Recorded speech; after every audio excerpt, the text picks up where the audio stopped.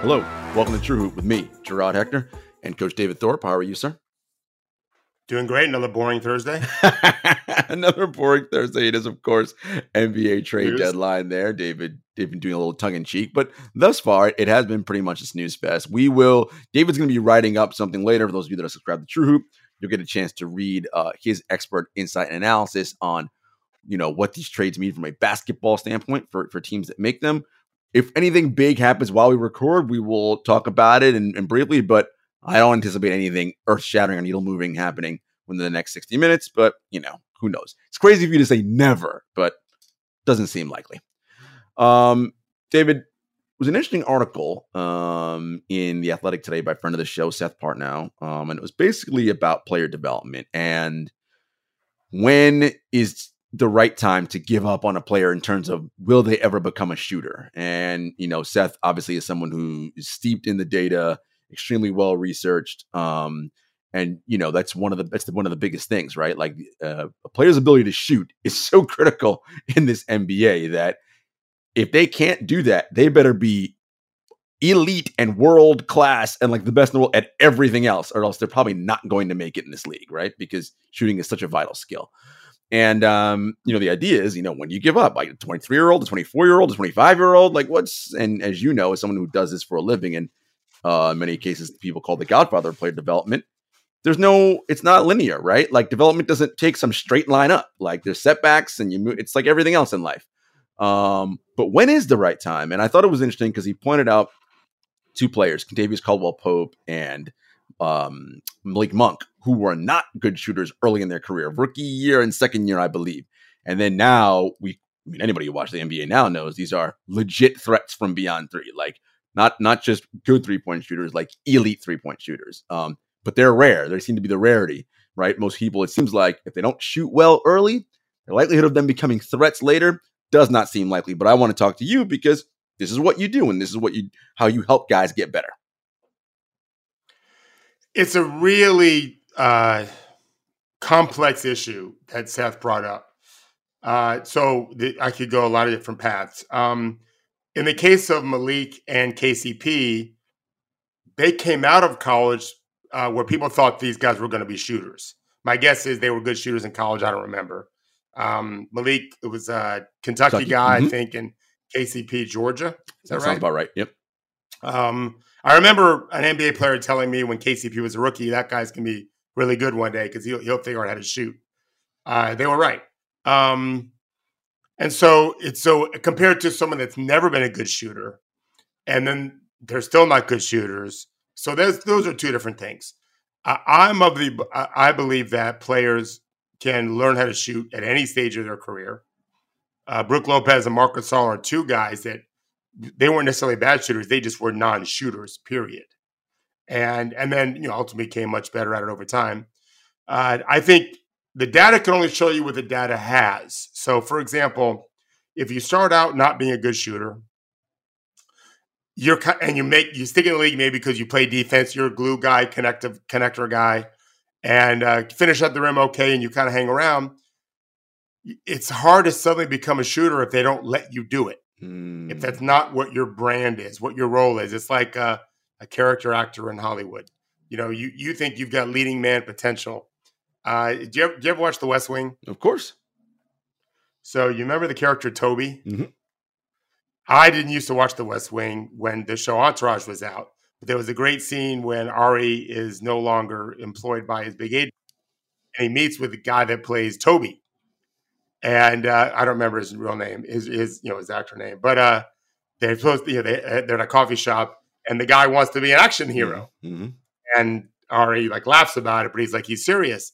How do we know he could? There's been plenty of weird action heroes that you never expected that made it, but you're typecast. And so it's the NBA is very similar. When you're branded a certain way, it's really tough to break out of that brand. Not impossible, but very, very tough. And so that doesn't show that. Because, who knows if he could have learned to shoot. No one really gave him a chance. And so I look at it as from a coaching perspective. One of the things I look at is, well, how good has he been taught? How good have his teachers been? How many chances has he had to be a shooter for his team or teams as they move around. Those are factors as well. I know this. I certainly have failed in with a few guys going all the way back to like high school age where I just couldn't get them to shoot the way I thought I could. But I haven't failed with many. The best shooting coaches know what they're doing. We can at least get them up to 33 to 35%. Shot selection is a big part of it. Getting them to understand. I had a player this year that I just thought was taking shots that he wasn't ready to take, and this was a veteran player. And so we kind of narrowed his shooting focus, and he's still shooting much, much better, but way less off the dribble threes, way less shot fake side dribble threes, whatever. He's just not great at those things, but he's much better at catch and shooting, that kind of thing. Mm-hmm. So those are things I think that are still in the mist. Most people don't really understand because I don't think my world player development is well understood at all. I really don't. So most teams struggle with that. They have people in the positions of being player development coaches. Just like you can make someone pretend to be a doctor on the show, doesn't mean they're a doctor. So we have a lot of that. I'm not a doctor, but I play one on TV. So you can call me a player development specialist. That doesn't mean I've ever done anything regarding player development. Maybe I was a player and someone developed me. Doesn't mean the same thing. So there's a lot of murkiness out there. I do think that teams figure this out better and better have huge advantages going forward. OKC brought in the guy from the San Antonio, England. That seems to have worked out pretty well for them. Sure. The Spurs were without a shooting coach. Now they have one. I don't know who it is. I've heard good things about that person. I think this is where we may start seeing more and more women making NBA teams. I don't think men have any monopoly on understanding how to make shots. That's for sure. I don't think we should hire a woman yet that's going to teach players how to dunk better. And you can do that, by the way. That doesn't mean you can't get someone to work on your jumping. Dunking is a little bit different. But shooting is something they're very much equal to men at, if not even better, potentially. So there's a lot of – think of all the brain power we haven't tapped into as a sport that we should on the men's side of things. So but for right now, I think it's really a black box that for the factors that I stated. But I think teams are getting aware of the fact that we should be better at this. And giving guys permission to miss is huge, Gerard. You got to give them permission to miss, figure out what they're doing wrong, and not quit on them so fast. Which Seth's kind of pointing that out to a little bit anyway. But I think we quit on guys too quickly, too often. Yeah, and it's such a great topic. We can have a whole show just on this. The idea about typecast, and I think that's so important. Why do you think it's so hard for guys to break typecast in this league? Is it because coaches and GMs and whomever are too rigid and too worried about, well, I've branded you X, and if you turn out to be something other than X, that makes me look stupid. So therefore, you have to be whatever so you fit the mold. Correct. Yes, they just don't have imagination. They don't have time to have imagination. And in some cases, they feel like they don't have a job security for the imagination. And we have lots of players that don't make it because of that. And then we've got some players that got lucky. And Brook Lopez was nearly done. That's not just about 3-point shooting. I remember, I've told you this before, Tyson Chandler was just rotting on Charlotte's bench. And then he won a world championship, and then he was NBA Defensive Player of the Year. You got to give guys chances and believe in them. What does Andy Dufresne say? Hope is the best of things. You have to let these guys have some hope. I really am sick to my stomach watching games sometimes where I just know that coach or that coaching staff doesn't really have hope for the player, and the player may not necessarily realize it. And it's so sad. This guy, he has no shot. Yeah. He has no shot. And it's a tough situation to be in. No, that's for sure. And this is where someone like you obviously is so important because, you help these guys get better with their skills on the floor. Of course, that's what you do, but you have a relationship with them and you talk to them and you are in some cases like another father to them, someone they can confide in, which is, people don't think about these things, but they're very, very vital to these guys performing well wherever they are. And, with it being trade deadline day, I know this is a difficult day for guys all around because as much as players say, I don't read whatever people say or write, like, I know that's a bunch of shit because I know you do. And if they don't read it, someone in their family or friend is saying, hey, man, I heard Woj say you might get traded to whomever the hell. What, right? It's just what it is, right? And in this online age that we're in, they can't help but be aware of that. And I'm sure you've been in situations, and I know you won't portray any confidences, but on a day like today and the days leading up to a trade deadline, what's it like for you and for players you know who might be moved and you know stuff about that? How do you sort of help them navigate through that, these difficult 24, 48 hours?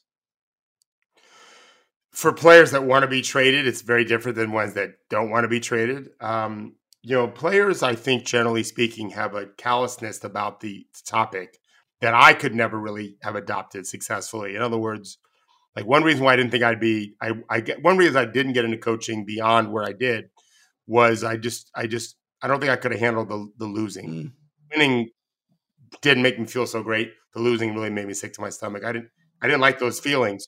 That is not great for this business. You have to be able to deal with it. And so I think a lot of these players, they just kind of ignore it. And if they think they're going to get traded, and we're going to talk about it. I saw last night that I was surprised that I literally celebrated. And I think some of those guys feel like they're not going to be around by tomorrow. And so that's not a fun situation to be in. But normally it's always the same thing. Let's focus on what we can control. I talked to a player 2 nights ago. Yeah, 2 nights ago. It was the second night of a game for them. And he told me his agent had nothing for him, didn't have any clue. 50-50 gets traded today. We aren't traded now, so let's just focus on the game plan today. You really have to look at it that way. No different than if you're dealing with any potential stressful situation. I remember when I got my first ever cancer diagnosis in 2007, I didn't think it would kill me, but we didn't know yet. We hadn't done a PET scan on my whole body to see if it had spread. They worried it would spread to my brain and my lungs. It did not. Obviously, this was a long time ago, but I struggled. That's what I hadn't been drinking for a long time. I started drinking vodka until I got my test results at night. It helped me. But I'd wake up every morning and I would stretch and I would just focus on, let's get through today. I had kids. My kids were young. My kids were 6. And that's really what we should all do in stressful situation. What can you control? Right. And that's exactly what I always say to players. What's our day look like today? And if they decide to trade us, we're going to make the best of it wherever we go. And it sucks when you have family. It's easier when you don't, but it always sucks to some degree. Think of your routine. All these players have, they're creatures of routine, creatures of habit. And you suddenly don't have it. I read, think about, you're not just moving away from where you're living. That's really nice. You first have to go to a hotel till you find a place. Well, I just was reading the Players Tribune a couple weeks ago where Siakam went from Toronto, one of the most interesting cosmopolitan cities on the planet, to Indianapolis. I've been in Indianapolis recently. No, not the same. And he wrote in his Players Tribune, it was really one of the best ones I've ever read, that he where he lived, he and his brother, whom he lived with anyway, wanted to go get African food. They just went outside and got African food. Well, good luck with that in Indianapolis. Right. You're not going to get that. You're not going to have any choices. Right. And so that's one of many variables that these players have to deal with, which adds to the stress going into it too, of maybe I want to get out of this situation because I'm not playing as much as I want to or whatever, but I still have to change with a huge, I've never had to transfer jobs. Other people have.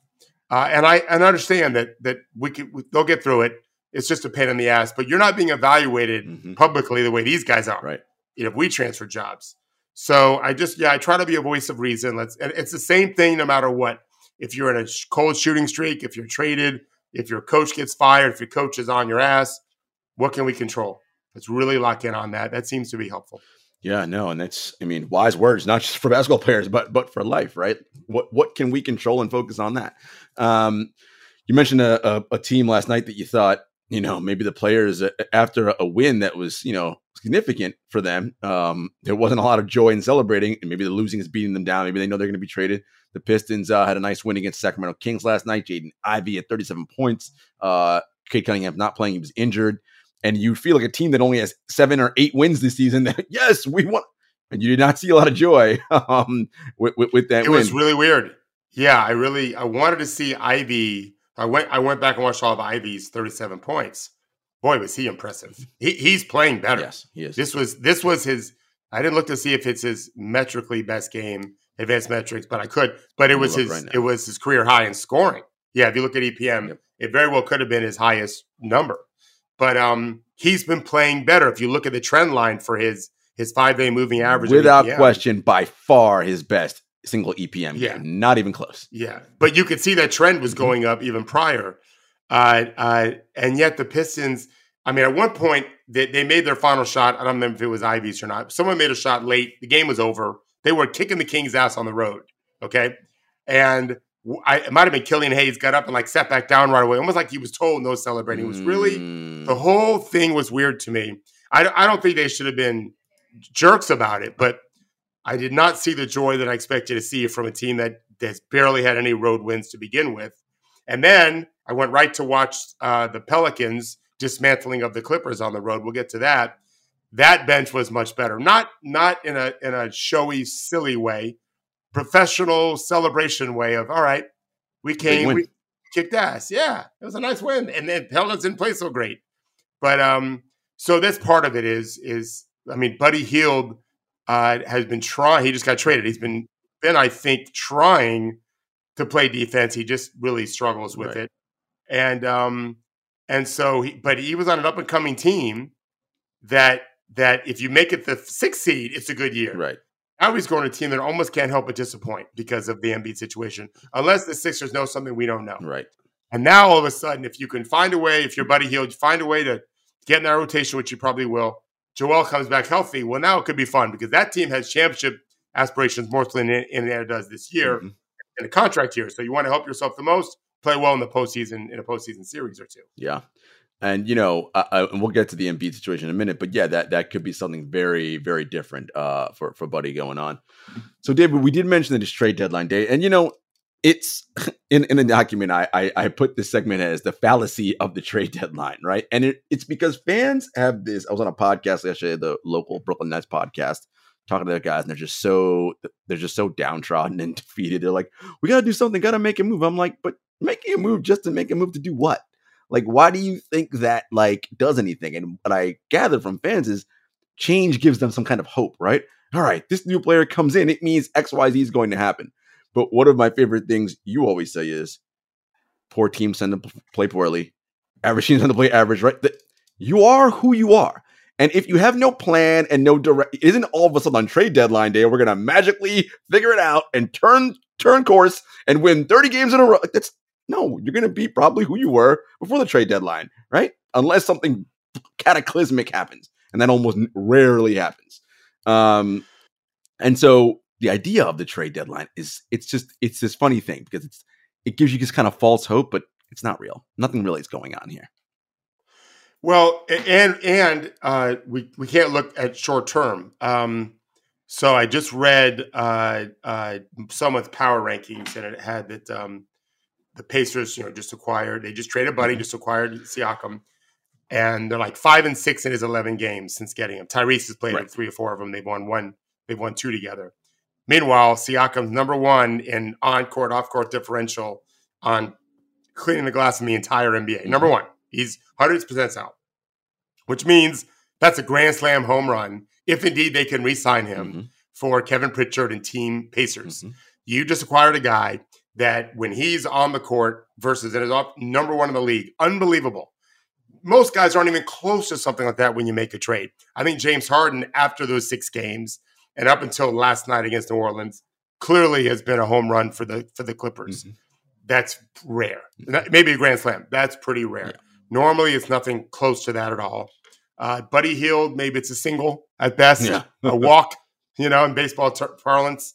I think there are teams, you look at like Indiana traded Buddy. They got 3 seconds. I don't know yet the breakdown of when and whose seconds they are. Right. If they're Phillies in 4, 5, 6 years, could be pretty good. If they're Phillies the next couple years, probably not as good because they're probably going to be pretty good with Joel there. And but they had 3 first they got rid of. They got rid of the late first round pick. So if you're losing picks in the 20s and gaining picks in the early to mid 30s, not so bad. So you're trying to fill some holes in a sense. Right. There's some teams that are trading players for picks to get under the cap. So their success is more financially based. Right. And then there's no doubt there is a press conference environment that we have to factor in where executives are trying to keep their jobs. And so if the local writers are saying good things, your local commentators for the team that covers you, they'll say good things. But the radio stations, if you give them, and when you press conference and you make it seem like a win, then they make it seem like a win. Fans won't complain as much. Season ticket sales will be good, and you can keep your job for another year or two, making millions of dollars a year. Yeah, I mean, that's really the game that you're playing, right? And it's kind of counterintuitive to what you ultimately want, which is, how do I build a sustainable winner? And that just takes a lot of grinding and hard work, right? And you're going to swing and make some misses. And I was thinking about this, David, in terms of the Grizzlies.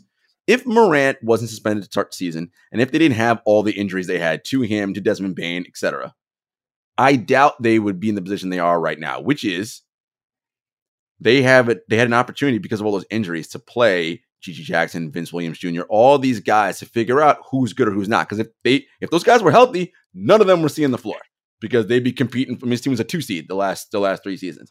So almost by necessity, they had to play these guys because we have nobody else on our roster.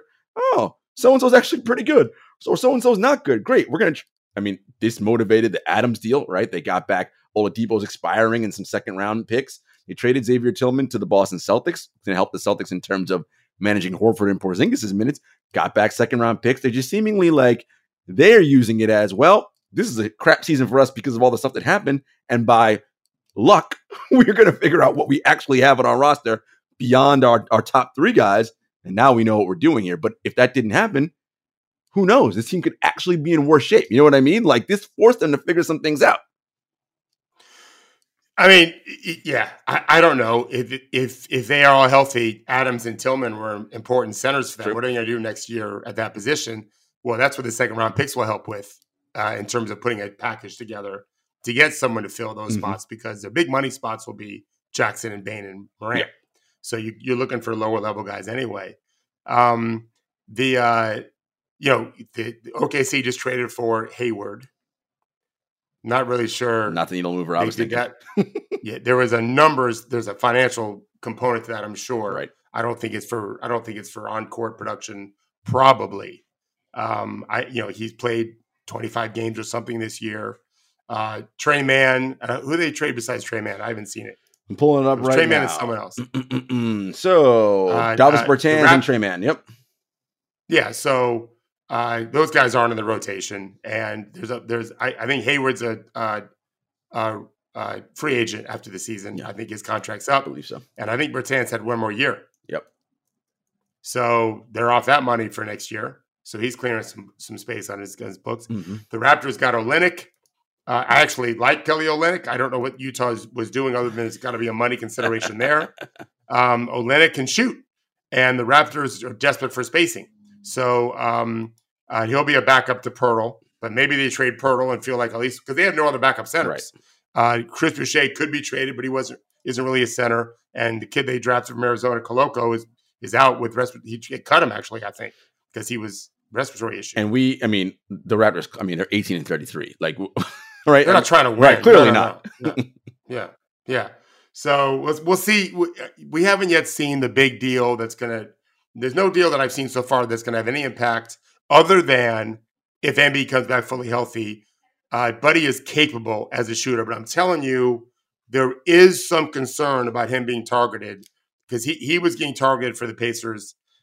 Philadelphia can mask it some better than maybe Indiana could with the way they play. But there's something to be followed that he may be really attacked defensively and have it be a problem for him in the postseason. We saw it in that Phoenix game in Phoenix. They just went at him relentlessly every single time. Yeah. And so only because Tyrese wasn't playing, right? Because they would have gone after Tyrese too.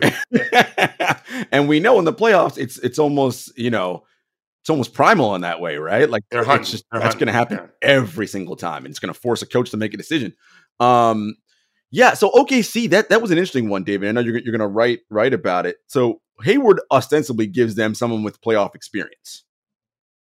But who is Gordon Hayward now, right? Like, he experienced as what, an assistant coach? Is he going to dress?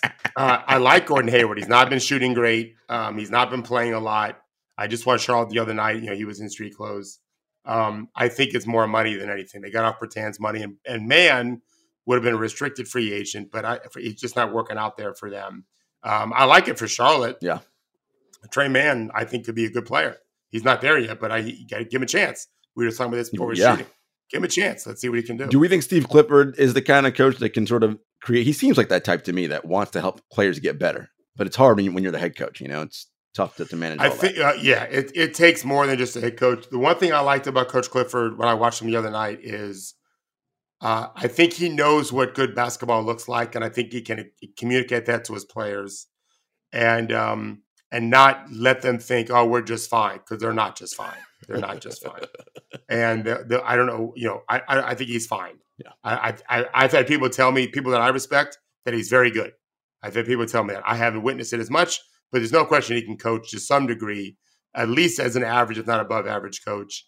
And I don't think he's the problem in Charlotte right now. Oh, no, definitely not. Yeah. It's good that we're on Charlotte in a way. We don't like to talk about bad teams. One of the things you love to say is, instead of swinging for the fences and doing these things and placating to keep superstars happy, you always think teams should try to figure out, how do we build a consistent winner that every year we win, 50 games. So I like to say between 48 and 52, right? That's kind of your spread. In those magical good years, we're going deep. We're winning 55 plus. We can maybe go to a conference finals if we get super lucky, NBA finals, but we're a solid playoff team, top, 4 seed every single year. Why is that so challenging for teams to do? Yeah, listen, this is just my philosophy. I don't know that anyone else should feel this way, but I've been saying 50 to 55 for reasons that I've said many times before. If you're winning that games most years, you're giving your fan base something so happy to having a great season or fun season, because you're winning a lot of games and more than you're losing. You give your team hope. I was talking to a player the other day, and early in his career, he played for a team that was always, by this time of year, they're pretty much out of the playoffs. And he's on a team that's now likely going to be in the playoffs, and it's so much more fun. And so it's same as fans. I always wonder, what are fans doing going to these games in Charlotte and some of these other places? I'm glad they're coming. They're going to see the visiting team, whoever superstar's coming from that Maybe team. Maybe so. Or it's a night out with your family, Right. Whatever. I get it, and especially if the tickets are with your corporate sponsor or whatever, your company you work for. It's hard. First of all, it's hard partly because you may not have that same goal. You may want to be bad until you can win 55, 60. I think that's a silly way of doing it, but you're allowed your opinion. So I don't think management and coaches are always on the same page with what's required of that. I don't think most coaches really good at what they do. They're not able to build that us against them mentality, which I think every good team has. There's an edge about the way you play. There is a common goal, a collective goal that I think is super valuable, because this is a business. And so what I always tell players is, the more you win, the better chance you get to get paid. It's as simple as that. And so let's win. Yeah. And it's hard to get guys. This is really hard. Hard to get guys to buy into the us versus me mentality. I was watching, and we've said good things about him on the show. I was watching Cam Thomas this morning against Steph Curry. Mm-hmm. They just played the Warriors, didn't they? Mm-hmm. Yeah. It was against Steph Curry. And I was just shocked at what a bad defender he was. I told you. In terms of fundamentals, I mean, this is not the average fan will understand this, but I'm telling you where he was. So let me just give you a 30-second thing on defense. Everything starts at the starting point. I call it starting position. So if you took a snapshot, I did this when I was a coach many years ago, where we would start the possession. This is in practice. Everyone stop.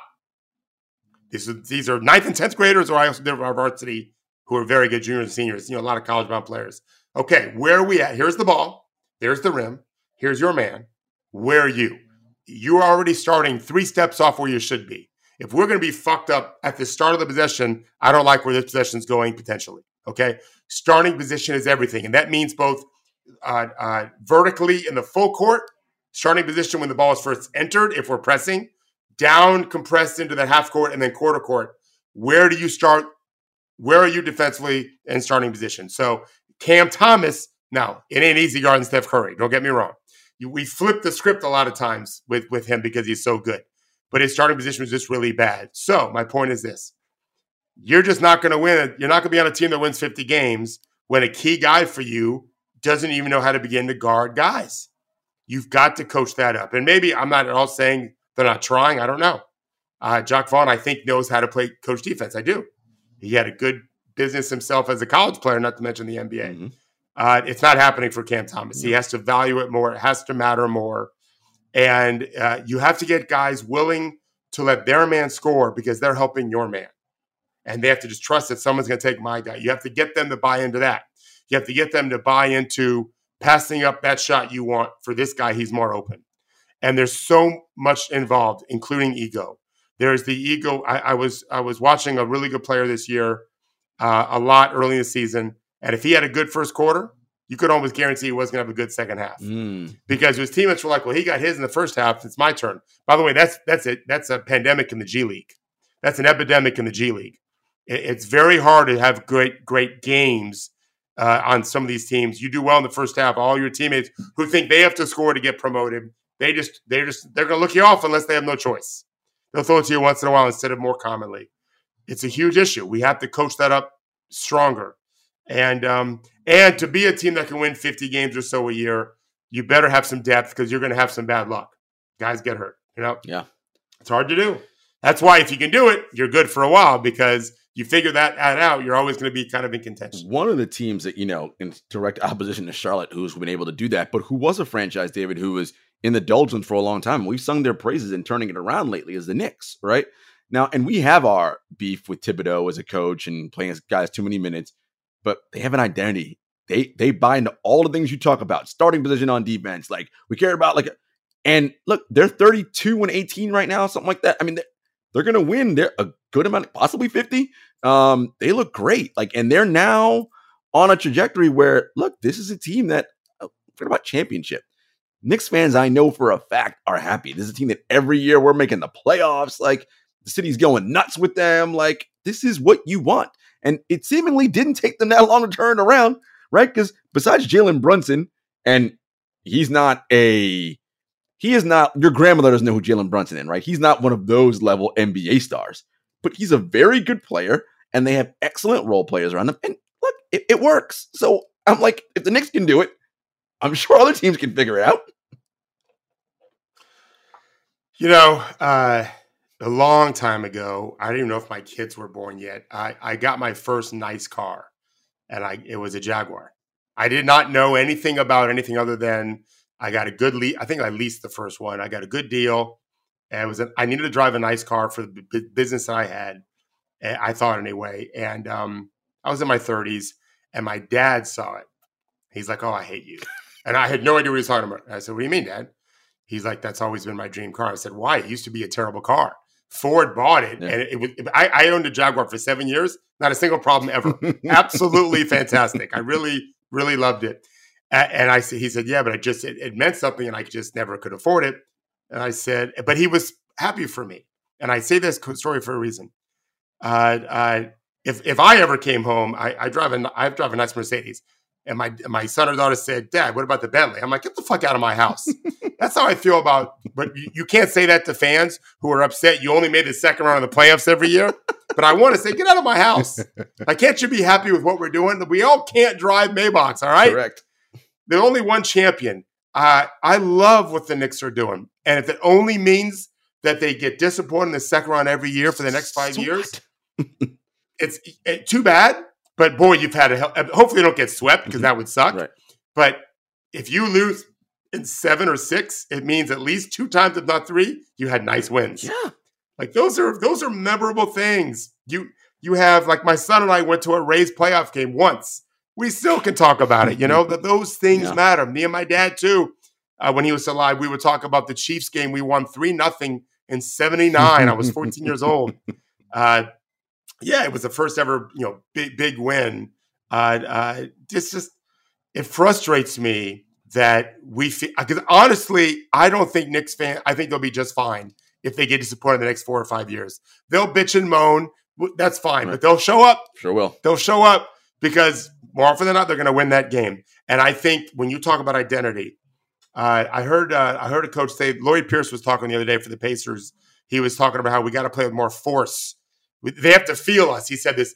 They're playing the Rockets. The Rockets smoked them in the first half. I was actually watching Jabari Smith, who did really well in that game. I still think he can be better than Paolo. Nice. Paolo does not deserve to be an all-star, to be fair. Great. He and Scotty Barnes were young, So they need some new blood, but they're not one of the best 12, 13, Right. 14 players in the East.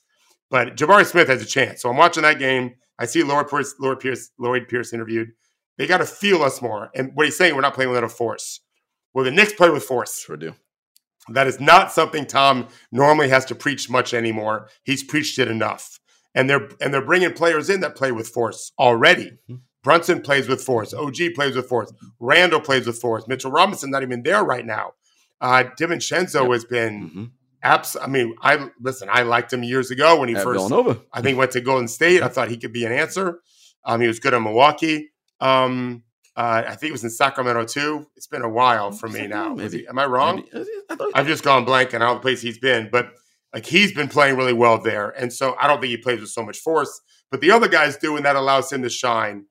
I think if the Knicks can win, I think first of all, the Knicks can get all the way up to potentially a 2 seed. I think so. I think you're right.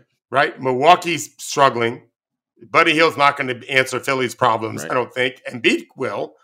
But yeah, so if they're a 2 seed and they get smoked by Boston in the finals, great year in New York. Yeah. And now you're all fired up at the offseason, and every transaction is more of a big deal. And every pick you have is more of a big deal. Right. You've created a more sensitive issue. It's positive for everyone. They care more about everything you're doing. I think that's the mission. It's not just win a championship. I don't agree with that. I'm with you. I know other people feel different. No, I mean, it's like we say all the time. You have to be very good, and you need luck. And only one team does it every year. Like it's just, it's hard, right? And odds are probably not going to happen for your franchise, right? But again, if you're consistent, man, how much more fun is that? I know Knicks fans are happy now. Well, so Harvey Penick would teach in golf. I've said this to you before, probably. When he taught putting, he said you got to give luck a chance to happen. So he thought the pace of the putt was more important than the line, which is hard to read anyway, but they're both hard to read. He felt like if you smash it, you're going to get lucky far less often than you would if you get the pace right. And that's where I came with my coaching philosophy of give luck a chance to happen. Let's get to 50 wins because our roster is 12 deep and we can earn it. Our coach is great and our identity is great. And let's give luck a chance to happen because all of a sudden a third-year player breaks out. Or we can acquire the perfect guy for what we need for not a lot because of where he was before. You give luck that chance to happen. There's no way Dallas should have beat LeBron. Agreed. But LeBron lost his mind. He just lost his confidence. He lost his swagger. And the Mavericks won their one championship. Right? Don't apologize for that. Yep. The Raptors had no chance to beat Golden State. None. But they got there. And then all the injuries happened, and it took 6 games, but who cares? They got a ring and trophy and the whole thing. Yeah. Give luck a chance to happen. Yeah. They were a great team. Yep. They gave luck a chance to happen, and it worked out. I like it. Speaking of the Knicks, Alec Burks is going back to New York. They're sending Quentin Grimes out and 2 future second-round picks, so that's interesting. Again, I don't think a huge needle mover, but just something in there. I liked Grimes. He's younger, and I thought, could do some things. And then that was Detroit. Yeah, they traded with Detroit. Yeah, people of all the different trades people are speculating, that was one that I've read that actually has happened because the other trades no one had been talking about. That's why I thought Detroit wasn't celebrating last night because they knew they all felt like they know, and I think the Knicks are also looking to get Bojan Bogdanović as well to come over. All right, guys, we'll be back after a brief commercial break. All right, David, you said Buddy Hield is not going to matter for the 76ers, or he won't matter as much until the biggest domino figures itself out, and that's Joel Embiid. We talked about him on Monday. At the time, there was no reporting out about how long it took. Based on stuff that I researched, meniscus surgery, anywhere from 3 to 6 months. What is being reported now is he'll be reevaluated in 4 weeks. And I want to be very clear, people, what that means. Reevaluated means exactly what it says. Reevaluated. He's not playing in 4 weeks. He's had the surgery earlier this week. They're going to check him out in 4 weeks, in a month, and see where he's at from there. Now, if all things are going well and progressing, he's going to start his recovery and ramp up process. David, even if at best case scenario, it's 2 months, and I think it'll be longer than that, that's a ton of time, right? Like, because now we're in April. Season ends April 15th. So, I mean, right? His first evaluation is March 6th. That's 4 weeks from when he got the surgery. 8 weeks is April 6th. Season ends April 15th. So, I mean, we're not talking about a whole lot of time for him to ramp up here and play. And what's going to happen to Philly in that interim? You and I said it on Monday. I mean, they got blown out by the Warriors last night, late. I don't know, and I don't think Buddy Hield fixes that. All right, so even if it turns out that he's made real progress in a month, and I don't think he's done any. I'm sure he'll start rehab before that, but I think anyway he had the surgery, correct? Yes. Already done. I mean, there is the question of, are you rushing him back, and why are you rushing him back? That would be a gigantic mistake. I don't know why they're saying what they're saying. They have their own business to deal with and ticket sales and whatever. But yeah, it would be. They're really going to be examined harshly if they bring him back too soon. I agree. He's just. I mean, Jokic has been the best player in the world, and then MB decided, okay, I'm going to prove that I'm the best player in the world, and he has been. He's just extraordinary. What he was doing is extraordinary, and it stinks what happened. They got to be thinking we got to protect this guy down the road. I agree, and maybe they feel like we're going to check Buddy out and get him some playing time for us. He's a free agent, and hopefully we'll convince him to stay here when Joel is here next year. Yeah. Yeah. I think you're right. I think, this might be just this could be just their way of selling to the fans. Like, 'cause if they say he's going to miss the rest of the season, it's going to be all hell, right? Catastrophe. So they're probably slow dripping it. Got to give him some hope still. Like, okay, he'll be back in 4 weeks. We'll evaluate, see where we are. It's got to use careful language. I get it. So you're saying there's a chance? Exactly. That's exactly right. I mentioned the Warriors won last night, and Steve Kerr had some interesting comments in his post-game presser. The guys who were here, they're an incredibly accomplished group. Of course, he's talking about Draymond, Steph, and Clay. We've got some exciting young players, and we've got a good group. Every guy on our team has really overcome a lot individually this year. Taken out of the starting lineup, injuries to young players, guys have emerged through hard work and patience, and I've enjoyed coaching this team. It's a long haul, but I feel like this team could be something special. Now, is that just Steve doing the whole kumbaya, everything's great, we're trying to turn things around, everybody feel good ahead of the trade deadline and blowing smoke? Or is he actually serious here and think that this team could be something, in his words, special? So look at it from just a math point of view. What are the chances? 3%, 4%, 5%. I'm glad he feels that way. I'm glad that he feels like what he's saying is, I think Kuminga can really continue this and do it in the postseason. The chances of that are low, but he looks good. I watched him on tape this morning. Podziemski, is that how you say his name? I think so. Pods. He's a rookie. Yeah. Pods, yeah, he's a rookie. So, you're hoping Looney can, unless they trade him, which they could do today. I like the kid they got from Indiana, but he's a rookie too. And so to me, as we've been writing about and talking about it, they should be trading as many people as they can and build around Kuminga. But hell, if it turns out that they're just going to hopefully make the play in this year and then lose in the first round, but then come back next year much stronger, great. If that's ultimately what you want to do, that's not the worst plan in the world, I don't think. Right. You've lost 1 year of 3 or 4 that Curry has to be this kind of player. So it's 25%. If it's 4 years, it's down to 3. Yep. But it's not the end. It's not close to being a terrible thing. Right. And they've done it before. And with winning a championship when the year before they were bad, they were worse. So yeah, I think he's trying to be positive, but also. I'm not sure they've beaten some good teams in a long time, much at all. Yeah. Maybe one, but they're making progress. We'll see. They play the Pacers tonight. Yeah, that'll be a nice test for them with that pace. They're gonna have a back-to-back. Also interesting of note, and not last night because they played the Sixers, but the game before, they played Brooklyn, and Clay sat closing out the game. Kerr put him on the bench. And obviously a player as good as Clay has been and prideful, like, of course that hurt him to be on the bench. And, we talked about it after the game and it's like, it hurts, but, we won. That's what matters. I do wonder if, and Wiggins played well last night against the 76ers at 20-10 game, which is the second one of the season. Maybe Clay gets moved for something. Who knows? Maybe something happens from a transaction standpoint that really signifies, all right, we got to move on from this core group of 3, right? As much as we love them, this ain't it. Militarily and politically, over the course of human history, people who have had big wins can then kind of make some concessions because they're populist. They're people are feeling good about themselves, as opposed to acting like you're desperate because it's desperate times.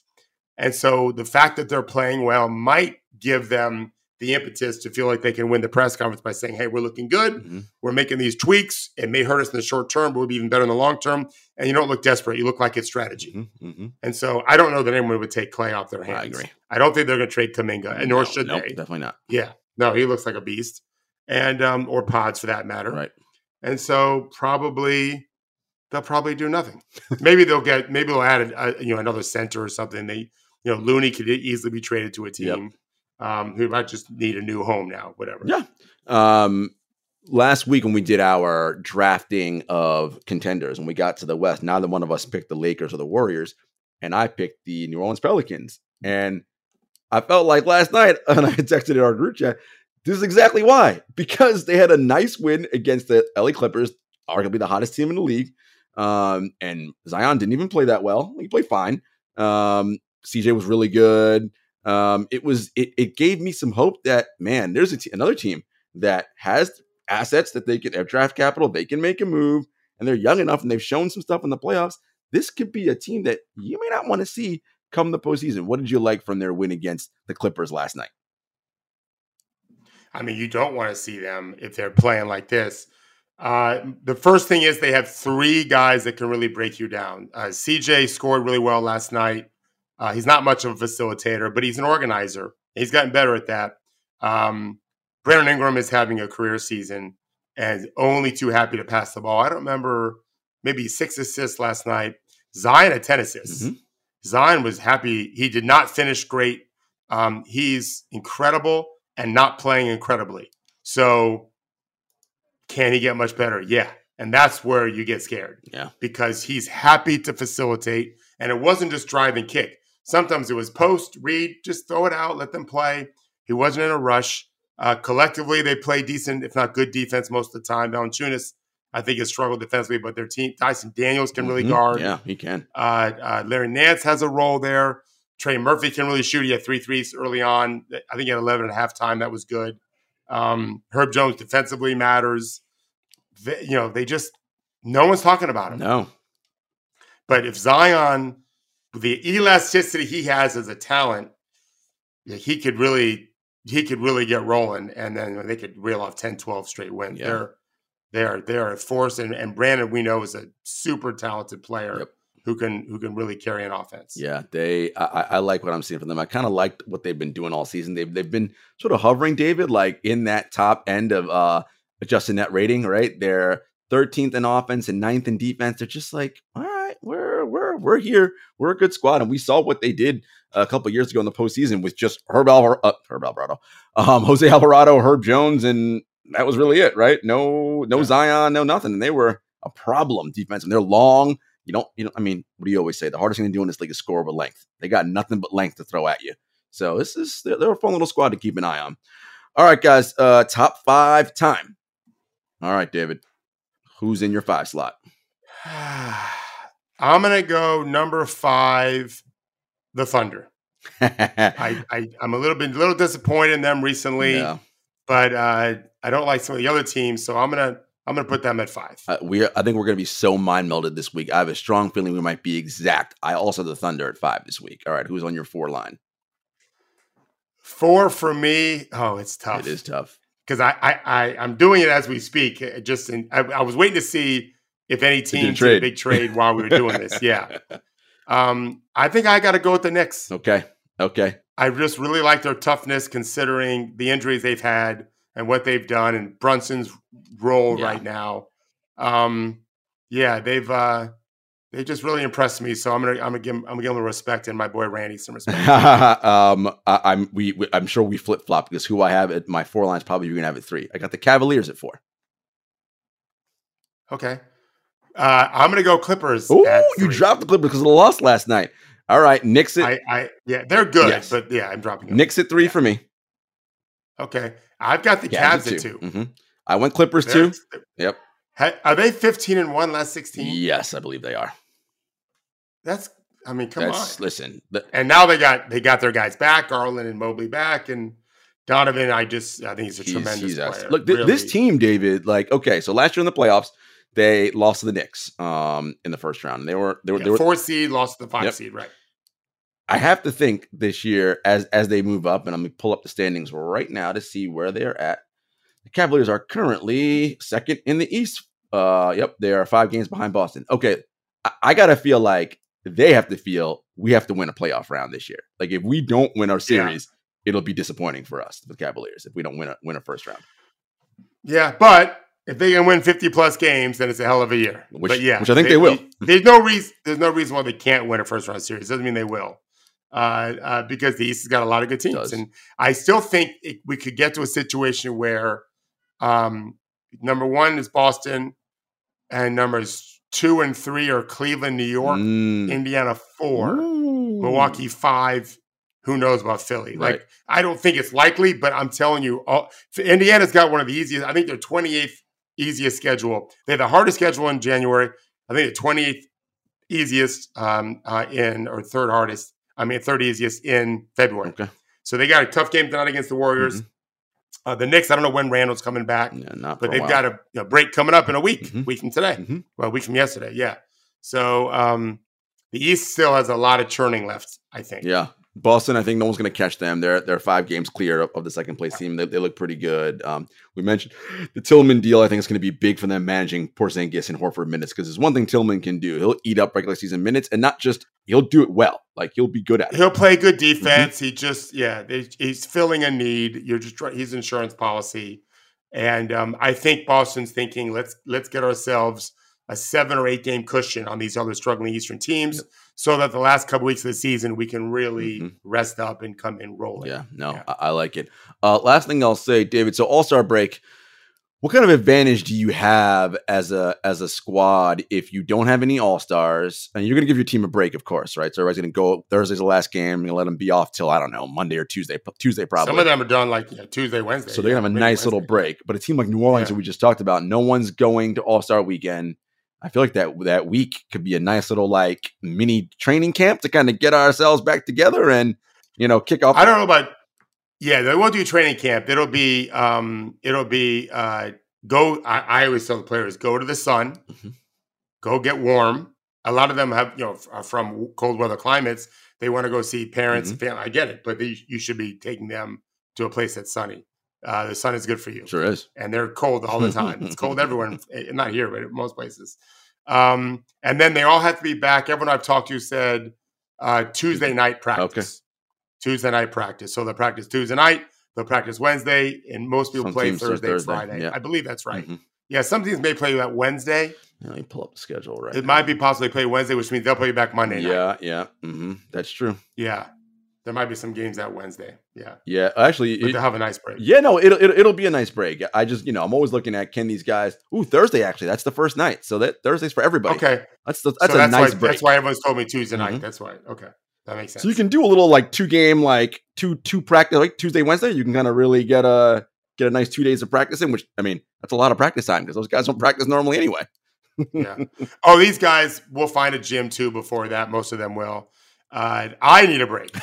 I'm looking forward to not having to watch anything but maybe a couple of college games. Yeah, I'm looking forward to that. And I'll be back. We'll probably do. Yeah, I won't be doing the show on that Thursday next week. No, you will not. or that following Monday, for that matter. We haven't talked to Henry. No, we are. Don't worry, we will be fine in your absence. I know you enjoy the Sphere. Enjoy Bono. Tell him I said hello.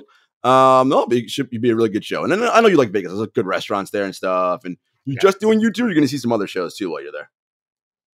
I don't know. We have a lot of plans, schemes, a lot of stuff going on. And it's my birthday. That's right. Yeah. It's gonna be a big to do. All right, guys. Yeah, we got some stuff going on here too. So, but I'll be on the show Monday. Yeah. Well, Mondays we don't. All-Star break doesn't start on Monday, so we'll see you guys on Monday, guys. Have a good weekend. Take care.